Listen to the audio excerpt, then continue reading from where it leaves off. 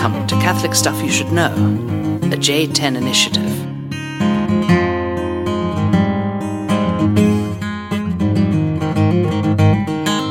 Amen.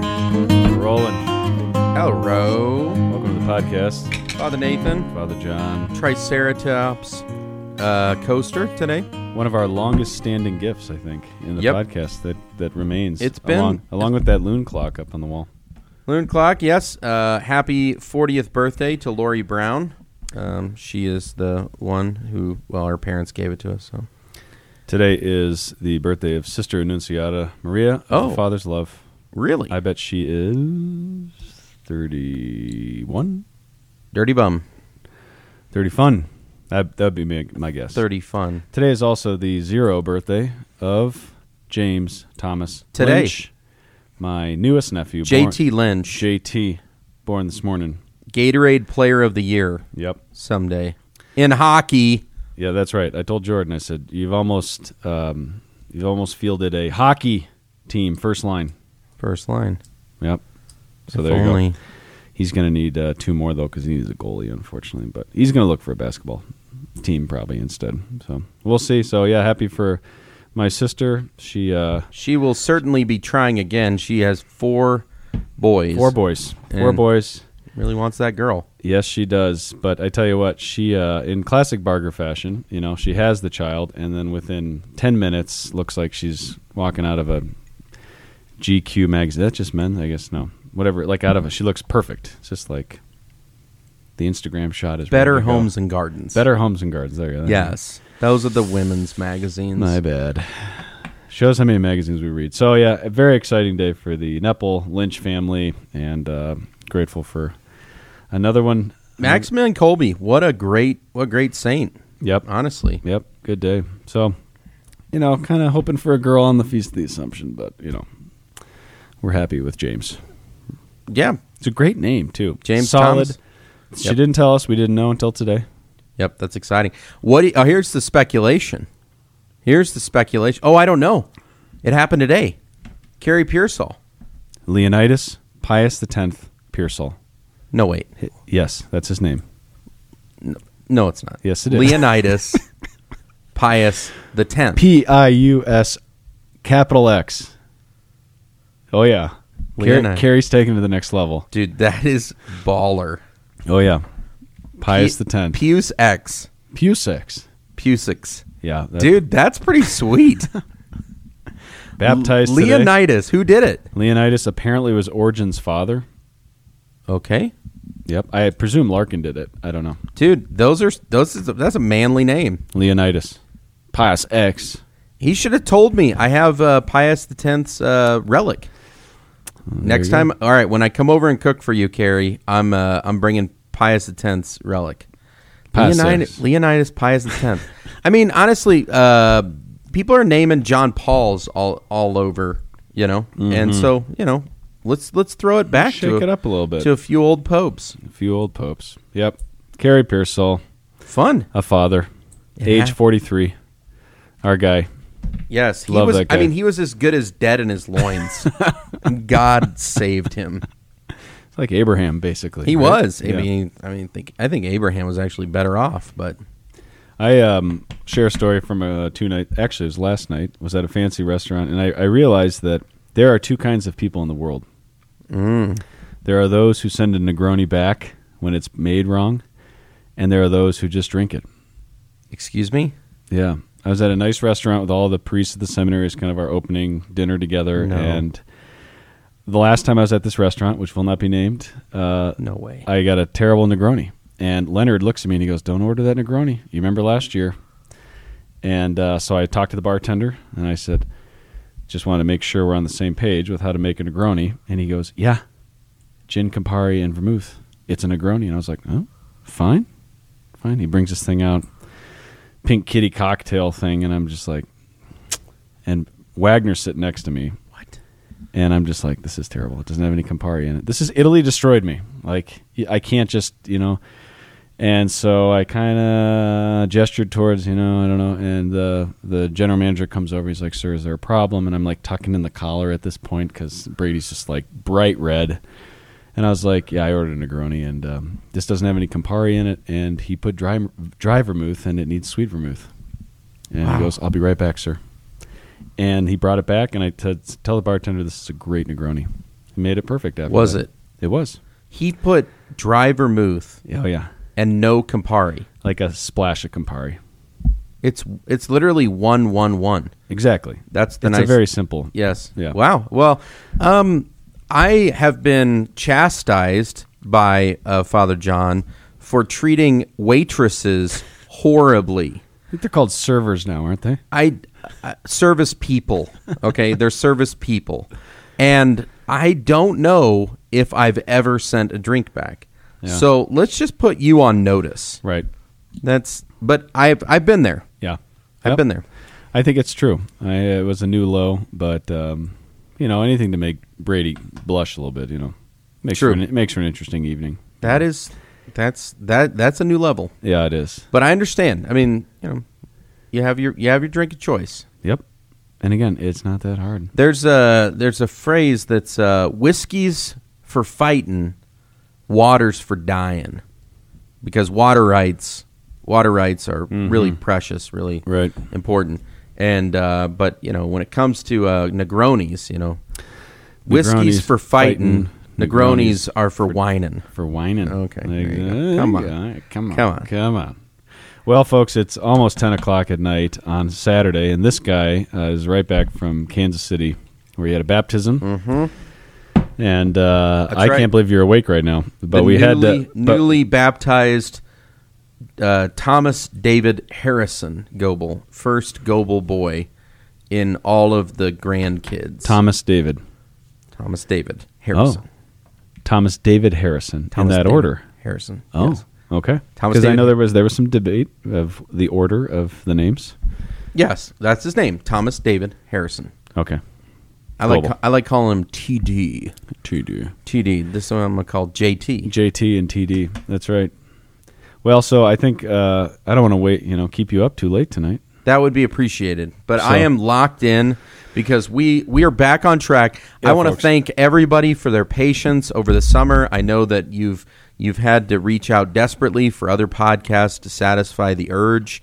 But we're back, and we're going to get back on schedule. The yellow of the is that the color that you use on Google Calendar? Mine's yellow. Mine's red Okay. for the podcast calendar.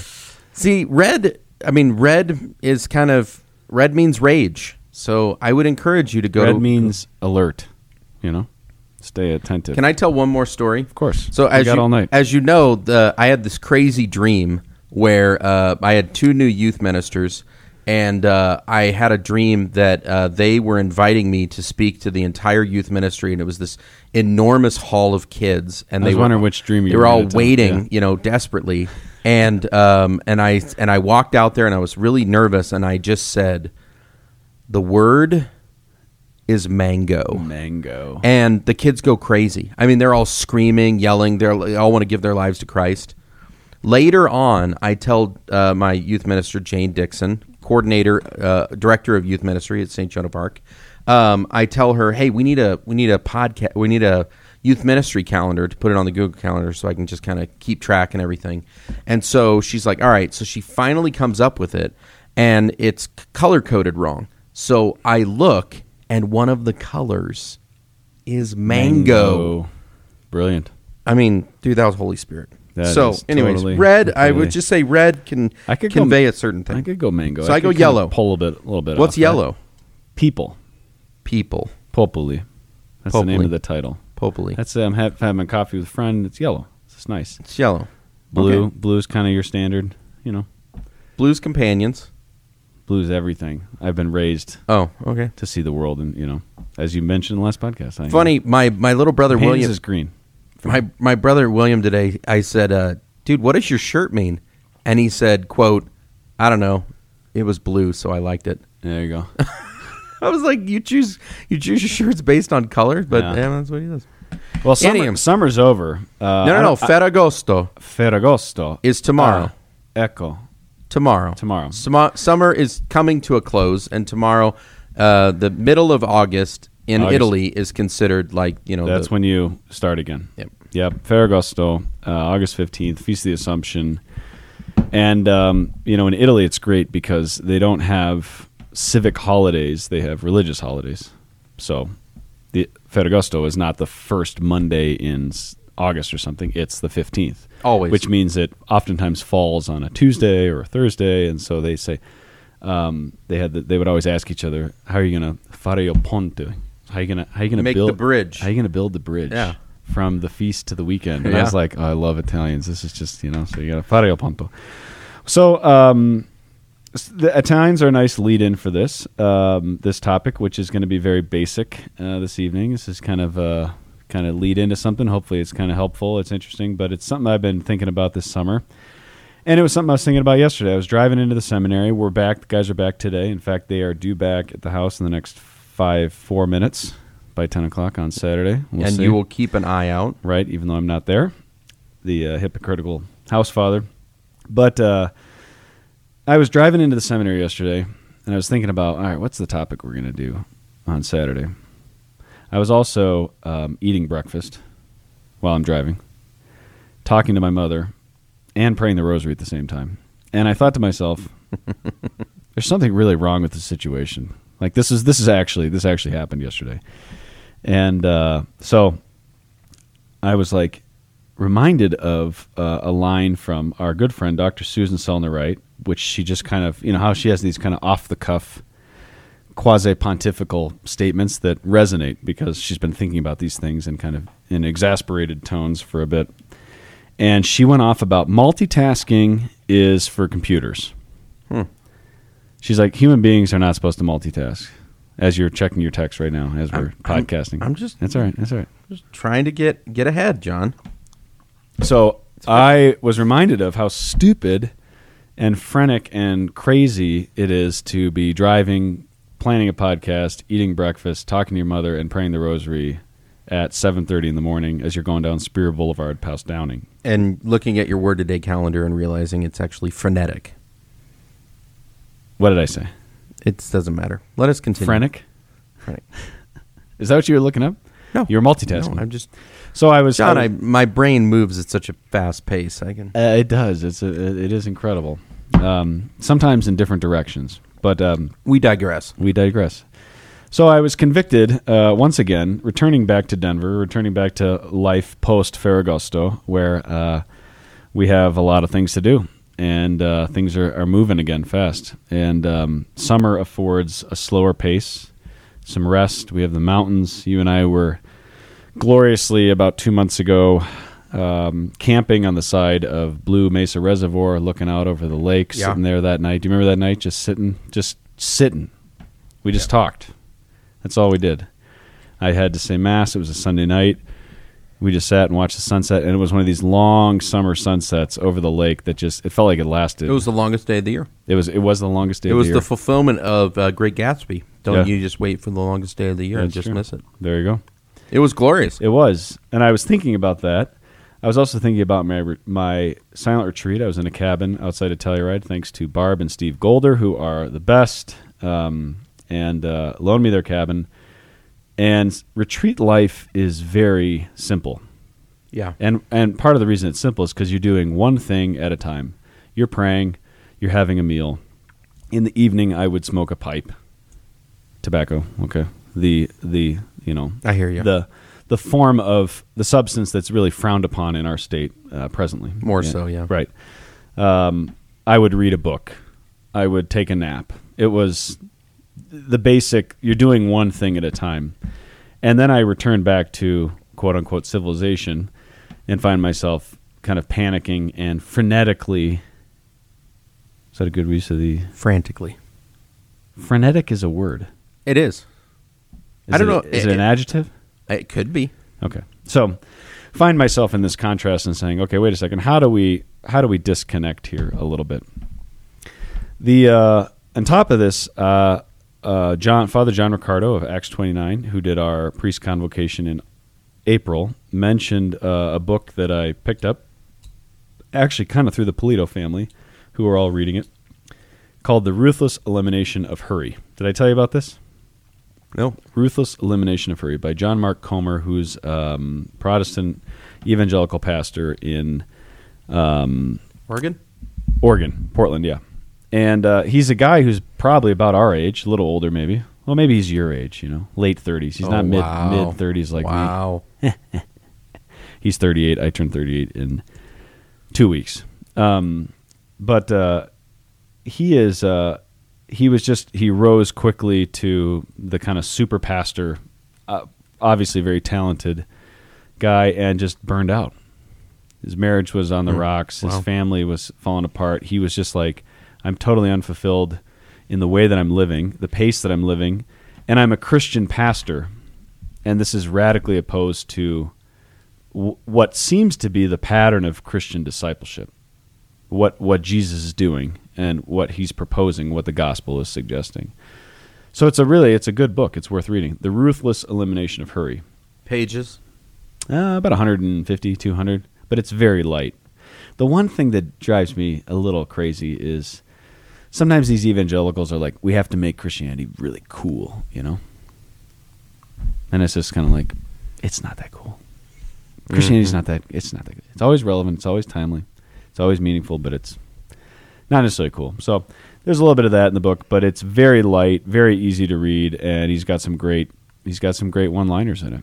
And so I'd like to just kind of pull a couple of those out, hear your thoughts, and then go into some wicked awesome shout-outs, which is probably the highlight of this podcast.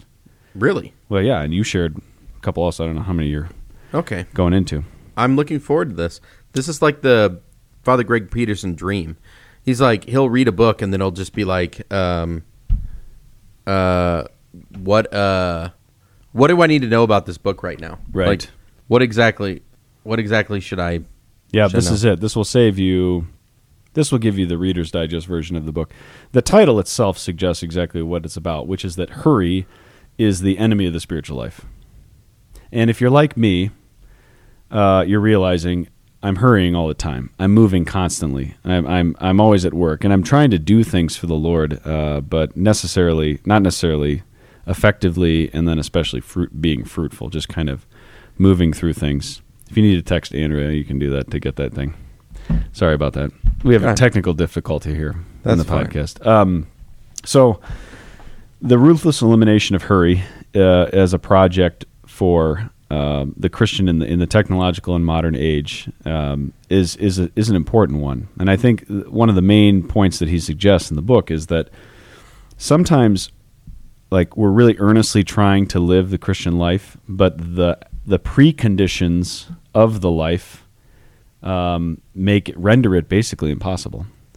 So if you're moving at a kind of an unbelievable pace, if your life is filled with noise, if you never have the experience of solitude, which many people never do, if you don't have beautiful places to pray in silence, this is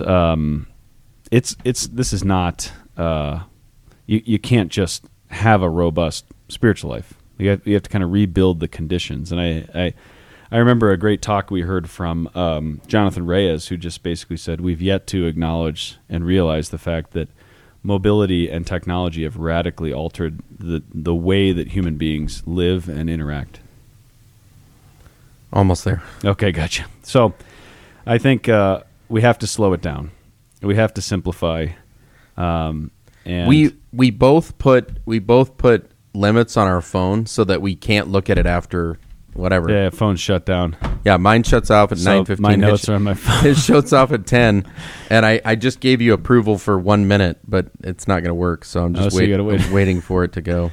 So this is exactly what we were talking about. But screen time is very nice. I really appreciate. I'm tempted to go home and watch the highlights of stage 1 of the Vuelta a España, the bike race. Vuelta. I can't do it unless you give me extra time. Don't give me extra time.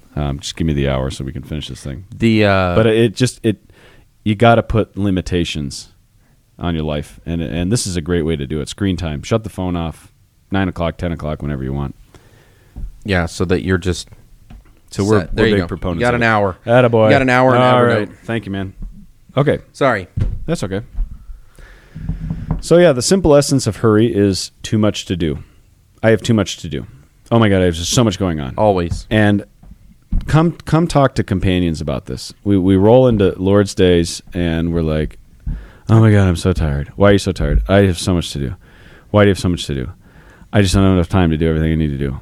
Well, what are you doing? I can't even begin to explain to you what I'm doing. It's just I'm so exhausted. I'm like, well, Busy. do you have to do all that? How are you doing? Do Busy. you have to do all that?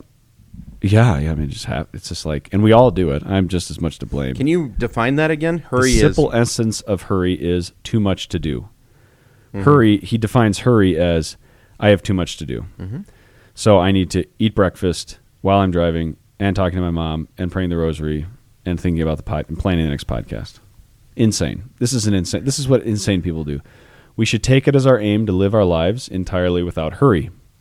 We should form a clear intention to live without hurry. Okay. That sounds pretty good. Hurry, the great enemy of the spiritual life. Ronald Rolheiser, he quotes the Catholic guy, pathological busyness.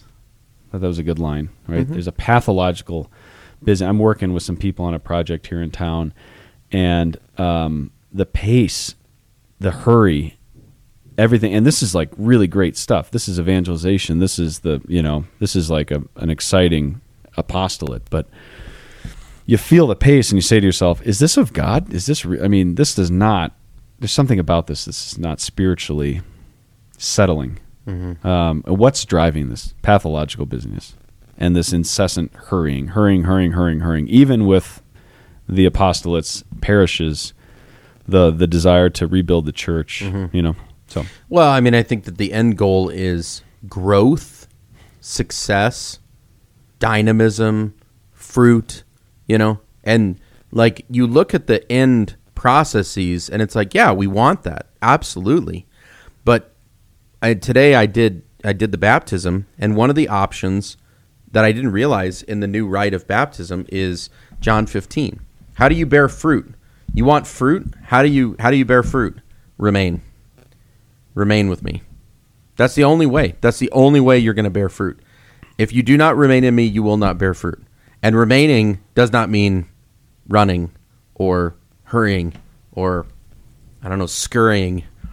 They use that in the gospel at some point. It's like they scurried about and got all of the sick and brought them to Jesus. And it's just like there's this desperation. And I agree that there are moments in life where we want to see the end process come to fruition, and we're so close, but it's like, just, are you remaining? Yeah. Have you actually lost the center that drives everything else? Tomorrow we celebrate the feast. Well, we're in the Feast of the Assumption right now in the evening, which is the completion of the Immaculate Conception and Mary's Annunciation. So the totality of her life. This is the final bit. Mary's fiat. She's not doing the dishes when the angel comes to her, and she's just like, yeah, what, yeah, okay, be it done with me according to the word. Yeah, I got it. Okay, it's fine. Yeah, fine. It's complete, undivided readiness, attentiveness, and devotion to God in that perfect moment when, on behalf of all creation, she utters a word of readiness, and God is born in the world. And this is the whole Christian faith builds and hinges on that moment, on that woman's readiness. And I thought it was interesting that Dr. Selner Wright, who of all people has studied the feminine genius and knows it better than anybody, is saying multitasking is not for women. And we always talk about this, and we joke about men suck at multitasking, women are really good at it. And she's saying multitasking is inhuman. It's a computer thing. Now, I think there's something to be said about the fact that women are so deeply relational that they can stay present to persons in the midst of distraction in the way that men can't, or men oftentimes don't. So there's something to it. When you're watching a mom kind of do her thing, it's just a different. But I think it shows the kind of the inherent relationality in the feminine. Instead of women should be multitasking. I just thought that was an interesting insight. Today I was holding my nephew Harrison, and I wanted to try the cherry cayenne brat. Folks, if you got the opportunity, Pottstown Bob in Bloomington, Illinois. Bloomington? No, Peoria, Illinois makes these cherry cayenne brats. But I was holding my nephew, and then they handed me the half of the cherry cayenne brat. but I was still holding him. And I actually couldn't eat while I was holding him because I was terrified that I was going to drop him. Yeah. A woman would have no problem doing that because 90% of the time when the child is a certain age, they're holding the child and trying to do other things. Yeah. But there comes a point where, like, you're no longer doing that. Right. You know? So That's true. That's I true. couldn't do that. Couldn't do it. But I don't think that's what we're talking about. No. I don't think it's like if your kids are around, only give attention to that one thing and then move on. It's more like if you make that a habit or a pattern throughout the rest of your life. Right. Get more done. No, we've all seen women hurry, right? Just like we've seen men hurry. There is a frantic, as you said, or frenetic. Frenetic is the word, yes. Frenetic. You can say that. Okay. We've seen it. I can think of examples in my own mind, just like, so it's not just like women can do this. There's something about the distinctiveness of, especially mothers, they have this ability to kind of work in relationship to different things. But what we're striking at here is, here's a line that I really loved from the book. He says, and this is quoting his mentor, who's a guy named John Ortberg, "Hurry is not just a disordered schedule. Hurry is a disordered heart." Boom. So there I am, talking to my mom, praying the rosary, eating breakfast, driving, planning the podcast. Yes. That's not the simple way that my self-justification and self-deception would be, I just have so much going on. I have to do all these things right now. And it's like, no, your heart is fundamentally disordered. And you're probably inordinately attached to what you do, which is why you're doing too much all the time and putting expectations on yourself and letting other people's expectations drive you, and literally driving recklessly down Spear Boulevard at 7:30 What do you in the think morning. you could have been doing? I don't like should. What do you think that the one thing or few things necessary in that moment was? Talk to your mom? I talked to my mom while eating? most mornings. Uh-huh. I didn't have to talk to her while I was eating the bar, the Cliff. It was just a Cliff Bar. It wasn't like eating I don't know.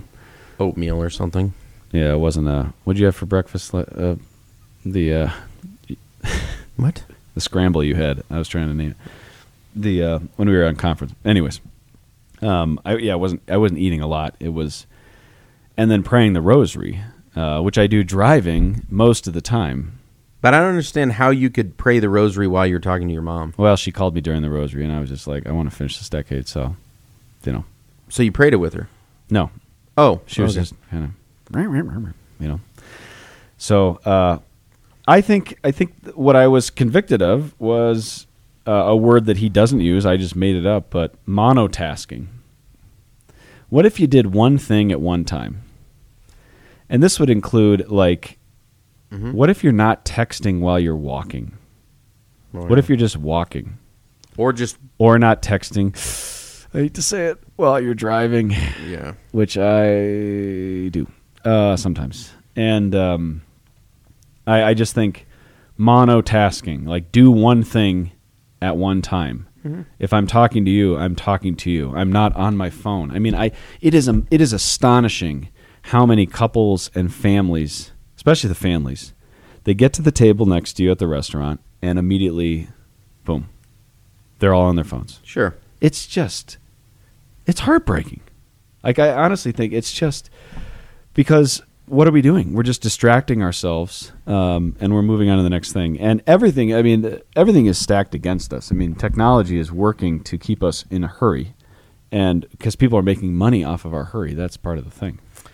We had Lord's Day tonight with a priest from Uganda, and we got into a fascinating conversation about St. Charles Lwanga and companions and the political environment and religious environment of Uganda. And then at some point, a number of the guys tried to break off and have a separate conversation. And I was like sheepdogging them because I was like, no, we're going to have one conversation. And I think that's really important because I would say that it's hard even for a family to have one conversation because you break off, you splinter. It's just like, what are you doing at school? What's going on? One person's kind of zoned out. Yeah. But like, I think that there needs to be formed a habit, not just like, I don't think it's just phones that are always distracting us. I think it's our hearts that are distracting us from what is the good in this present moment? Yeah. What is it that I could enjoy in this present moment that it is actually, it may not happen again? And I think about that, like, we had family dinners, and I can't tell you the last time. I can tell you the last time that we had a family dinner without kids. That was my dad's retirement. Before that, like where everybody's not just running around and half paying attention or watching like the Illini game or something. Like, when was the last time your family sat at the same table and had one conversation? Yeah. Ugh. Yeah. I think that he really goes into this, it's just we have to take a stand, and our family life has to look different, and our companion's life has to look different. Our friendships have to look different. Yeah, we're not above this. We have dinner on every Saturday night, and are we being intentional about what we're talking about? Are we having one conversation? Are we actually interested? We had a guest tonight from Uganda who makes $54 a month. That's his income. Yeah. Like, can we just listen to this? Are we convicted enough that the present is what is most real, that we desire to live in the present? Yeah. Right. This is what God is creating. Like, we forget that creation wasn't just 6 billion years ago or whatever it was. Creation is right now. God is creating this moment, and if we miss it and we're not present to the moment, and we're not present to God, and we're not present to others, because the present is where things are meaningful, right? The past and the future, these are tricky things to sort out. They change in the mind, but the place where we derive the meaningfulness of and purpose of our life is in the present moment.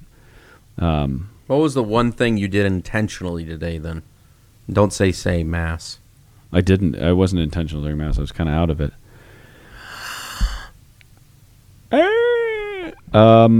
What did I do intentionally? I was cubing chicken breasts very intentionally today. Yes.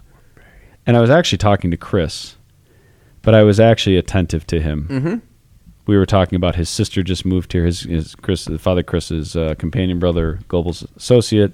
His father just passed. His sister just moved, and they're in close proximity now. We were having a good conversation about that. Nice. While I was cubing chicken.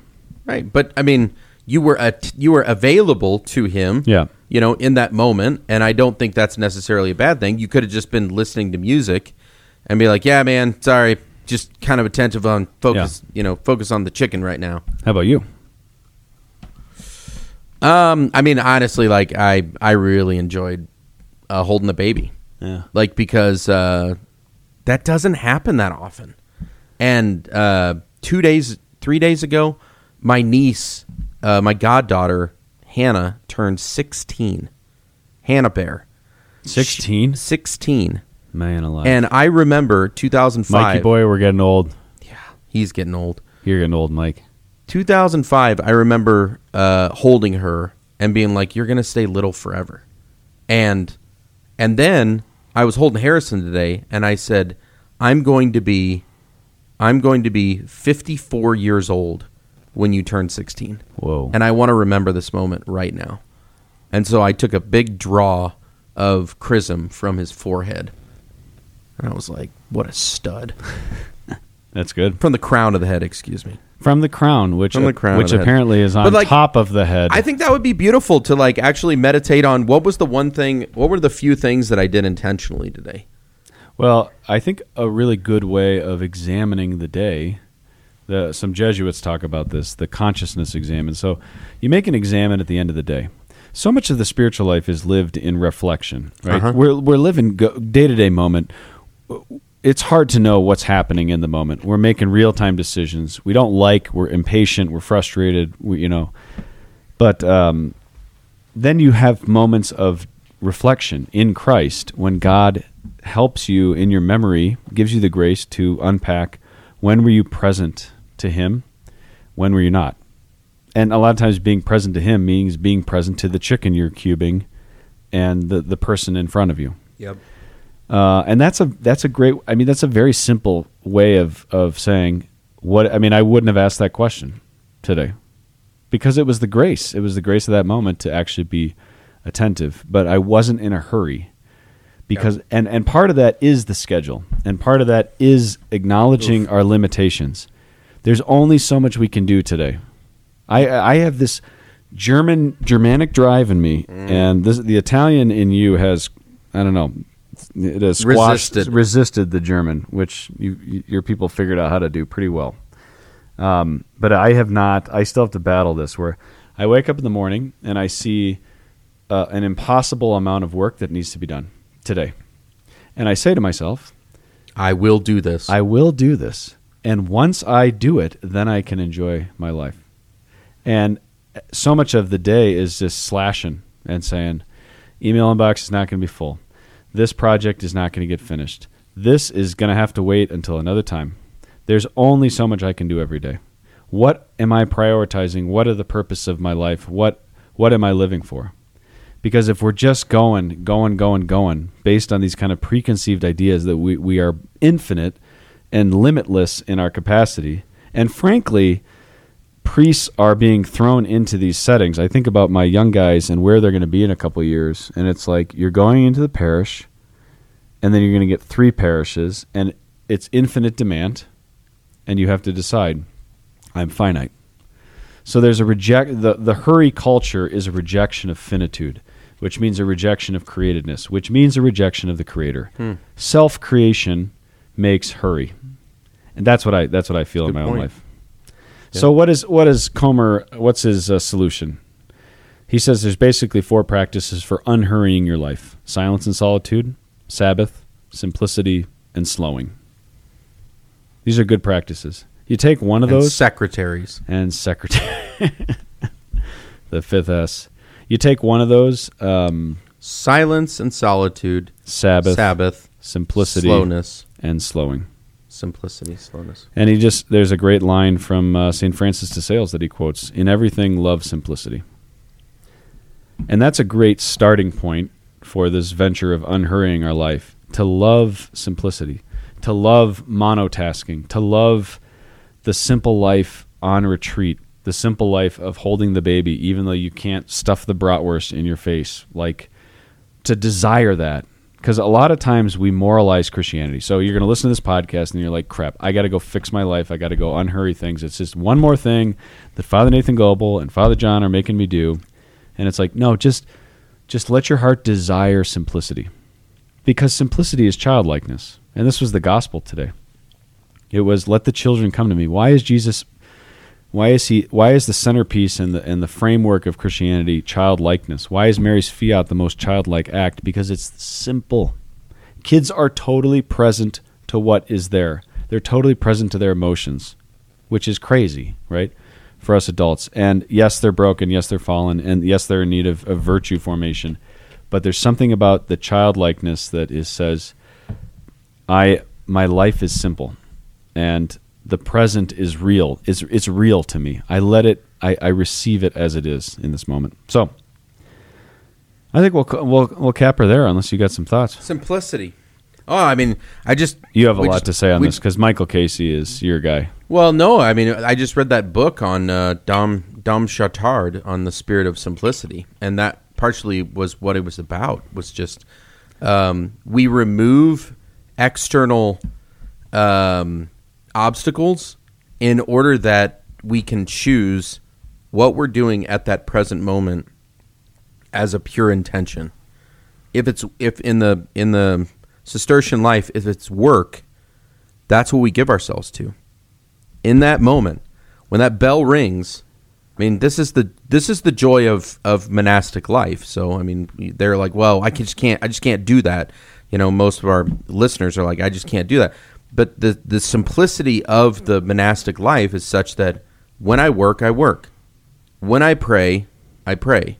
When I'm called to have leisure, I have leisure.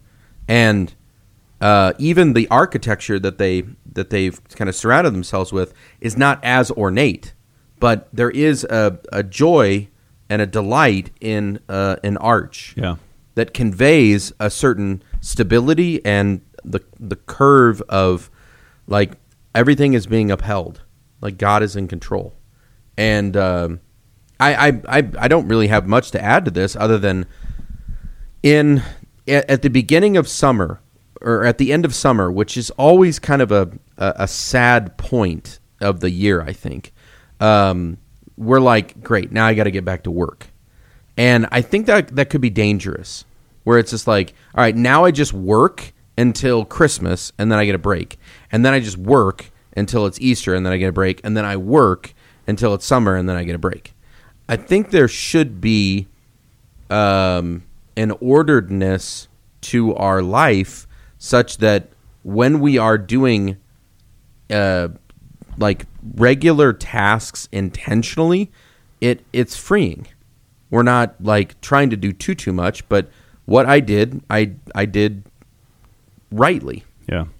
You always have that line, which is festina lente. Festina lente. So hasten slowly. Yep.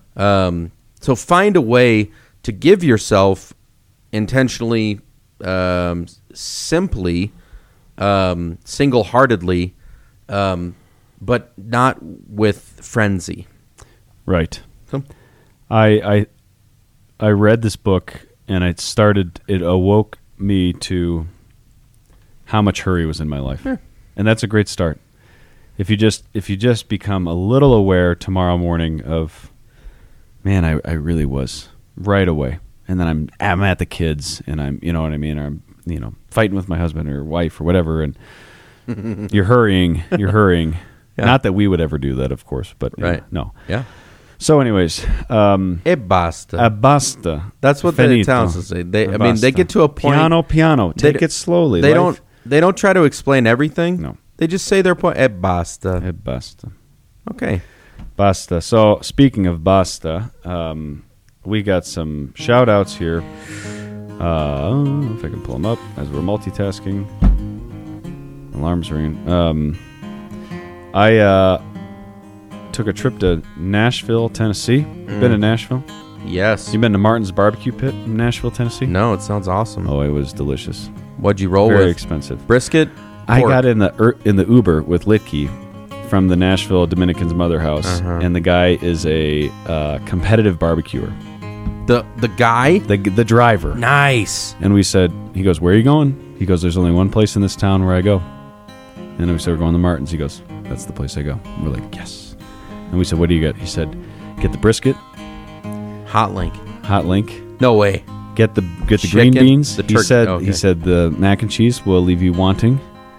I don't do mac and cheese. I love mac and cheese. I still Unless it's Kraft, forget it.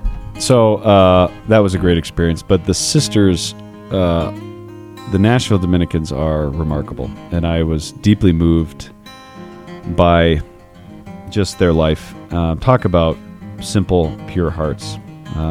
They do one thing, and they do it well, and they do it with great love. And when they're with you, you feel that. And the occasion of this, and maybe this is just, I'll leave it with this one shout out today. The occasion of this trip was that in 2017 or 2018, I got an email from some random podcast listener, an Italian named Irene Taglioli from Bologna. She corrected my Bologna. And she said, hey, I'm coming to Rome. I'd love to meet you. And I said, sure. So we got lunch at Etabli and started a friendship. She was discerning the Dominicans. I said, you need to meet this Dominican, Father Austin Litke. He, of course, not only became friends with her, but then with the mastery of his Italian language, we became friends through his Italian with her family. And she became a Dominican 3 years ago. She professed first vows on Wednesday, the Feast of St. Lawrence. Tuesday, the Feast of St. Lawrence, the 10th. And we went, and one of the reasons we went was because we love her and she's great, but her family couldn't come because EU countries are not able to come to the United States. So we had 2 wonderful days with her. We got way more time than we expected. Sister Katerina Joy is her name now. And she's amazing. And she's not listening to this. But Sister Mary Catherine I met, and her nephew, Jonathan Titus in Indianapolis, is a big time listener, and I was like, I'm going to give that guy a shout out. He's a There you dentist in Carmel, Indiana. Dentist. Anybody who needs dental work in Carmel, we support. Jonathan, Highly recommend him. Dr. Jonathan Titus. So, If thanks you're for listening. If you're looking for a dentist in the El Paso, Illinois area, look up Dr. Jim Drake. That's Jim Drake for Drake Dentistry. That's it. So, Sister Katerina, Lovely. we love you. All right. Well, then we'll stick with Nashville. I'm gonna do one too. Shout out to Justin Humphreys. Actually, that works great because this kind of flows in. Justin Humphreys, who is originally from Bama Catholic, Roll Tide.